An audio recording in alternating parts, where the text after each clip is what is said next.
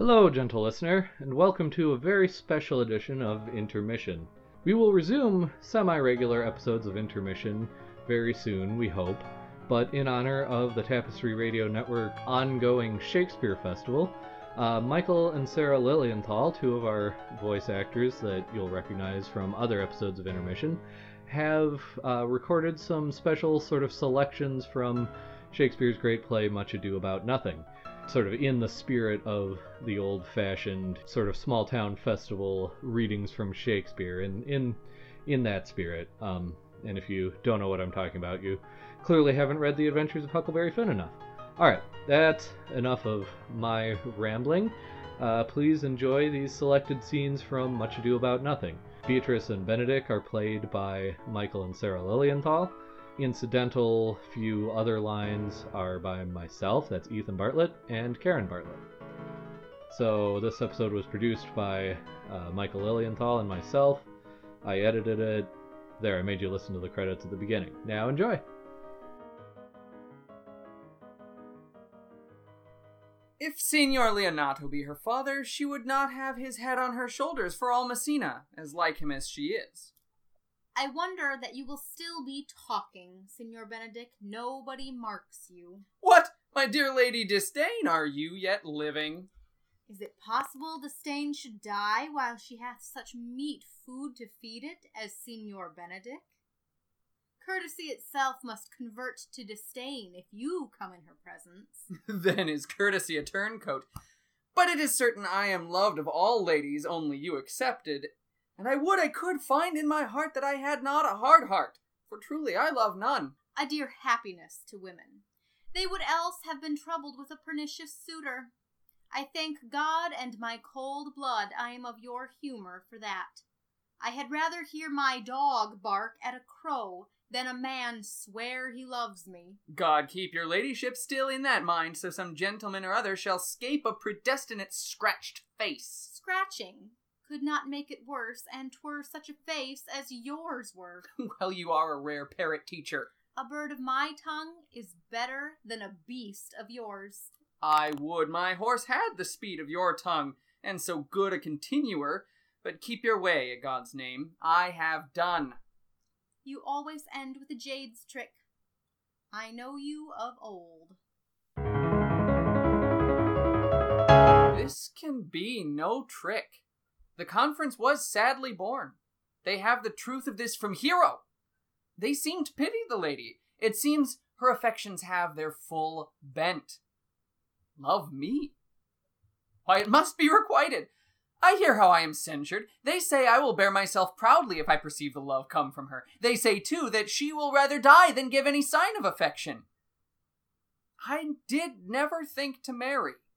I must not seem proud. Happy are they that hear their detractions and can put them to mending. They say the lady is fair, 'tis a truth. I can bear them witness. And virtuous, 'tis so, I cannot reprove it. And wise, but for loving me. By my troth, it is no addition to her wit, nor great argument of her folly, for I will be horribly in love with her. I may chance have some odd quirks and remnants of wit broken on me because I have railed so long against marriage, but doth not the appetite alter? A man loves the meat in his youth that he cannot endure in his age. Shall quips and sentences and these paper bullets of the brain awe a man from the career of his humor? No! The world must be peopled. When I said I would die a bachelor, I did not think I should live till I were married. Here comes Beatrice. By this day she's a fair lady. I do spy some marks of love in her. Against my will, I am sent to bid you come in to dinner. Fair Beatrice, I thank you for your pains.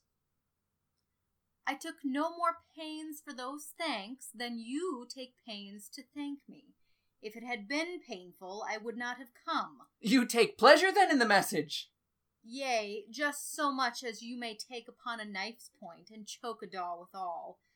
You have no stomach, Signor. Fare you well. Ha! Against my will, I am sent to bid you come in to dinner. There's a double meaning in that. I took no more pains for those thanks than you took pains to thank me. That's as much as to say Any pains that I take for you is as easy as thanks. If I do not take pity of her, I am a villain. I will go get her picture. Lady Beatrice, have you wept all this while? Yea, and I will weep a while longer. I will not desire that. You have no reason. I do it freely. Surely I do believe your fair cousin is wronged. Ah, how much might the man deserve of me that would right her? Is there any way to show such friendship? A very even way, but no such friend. May a man do it? It is a man's office, but not yours. I do love nothing in the world so well as you. Is not that strange? As strange as the thing I know not. It were as possible for me to say I loved nothing so well as you, but believe me not. And yet I lie not. I confess nothing, nor I deny nothing. I am sorry for my cousin. By my sword, Beatrice, thou lovest me. Do not swear and eat it. I will swear by it that you love me, and I will make him eat it that says I love not you. Will you not eat your word? With no sauce that can be devised to it, I protest, I love thee. Why then, God forgive me. What offense, sweet Beatrice? You have stayed me in a happy hour. I was about to protest I loved you. And do it with all thy heart. I love you with so much of my heart that none is left to protest. Come, bid me do anything for thee. Kill Claudio. Ha! Not for the wide world. You kill me to deny it. Farewell. Tarry, sweet Beatrice. I am gone, though I am here. There is no love in you. Nay, I pray you, let me go. Beatrice! In faith, I will go. We'll be friends first. You dare easier be friends with me than fight with mine enemy. Is Claudio thine enemy? Is he not approved in the height a villain that hath slandered, scorned, dishonored my kinswoman? Oh, that I were a man!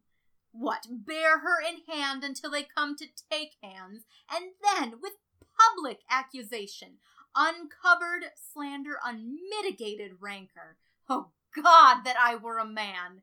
I would eat his heart in the marketplace. Hear me, Beatrice. Talk with a man out at a window, a proper. Nay, but Beatrice... Sweet hero, she is wronged. She is slandered. She is undone. Beatrice! Princes and counties. Surely a princely testimony, a goodly count. Count Comfect, a sweet gallant, surely.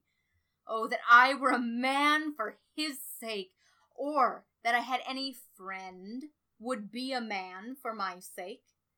But manhood is melted into curtsies, valor into compliment, and men are only turned into tongue, and trim ones too.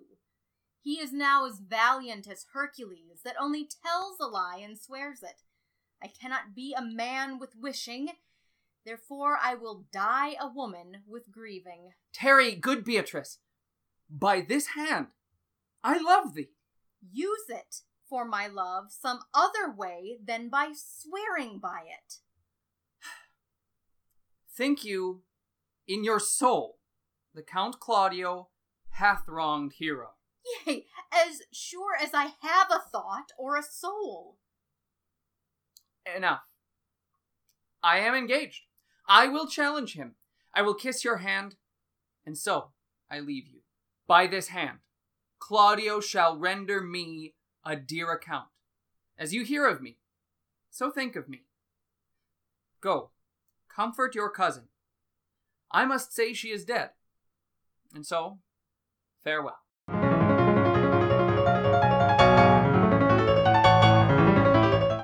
Sweet Beatrice, wouldst thou come when I called thee? Yea, signor, and depart when you bid me. Oh, stay but till then. Then is spoken. Fare you well now. And yet, ere I go, let me go with that I came, which is, with knowing what hath passed between you and Claudio.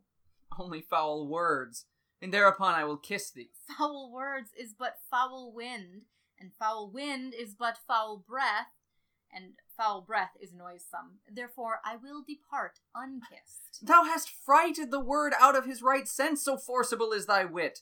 But I must tell thee plainly, Claudio undergoes my challenge, and either I must shortly hear from him, or I will subscribe him a coward.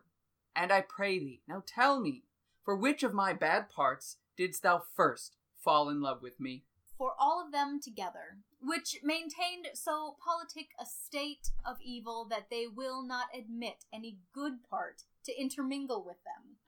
But for which of my good parts did you first suffer love for me? Suffer love. A good epithet. I do suffer love indeed, for I love thee against my will. In spite of your heart, I think. Alas, poor heart, if you spite it for my sake, I will spite it for yours, for I will never love that which my friend hates. Thou and I are too wise to woo peaceably. It appears not in this confession. There's not one wise man among 20 that will praise himself. An old instance, Beatrice, that lived in the time of good neighbors. If a man do not erect in this age his own tomb ere he dies, he shall live no longer in monument than the bell rings and the widow weeps.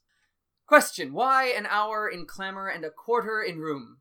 Therefore it is most expedient for the wise, if Don Worm his conscience find no impediment to the contrary, to be the trumpet of his own virtues, as I am to myself. So much for praising myself, who I myself will bear witness is praiseworthy. And now tell me, how doth your cousin? Oh, very ill. And how do you? Very ill, too. Serve God, love me, and mend. There will I leave you too, for here comes one in haste. Madam, you must come to your uncle. Yonder's old coil at home. It is proved my Lady Hero hath been falsely accused, the Prince and Claudio mightily abused, and Don John is the author of all, who is fed and gone. Will you come presently? Will you go hear this news, Signor? I will live in thy heart, die in thy lap, and be buried in thy eyes. And moreover, I will go with thee to thy uncle's.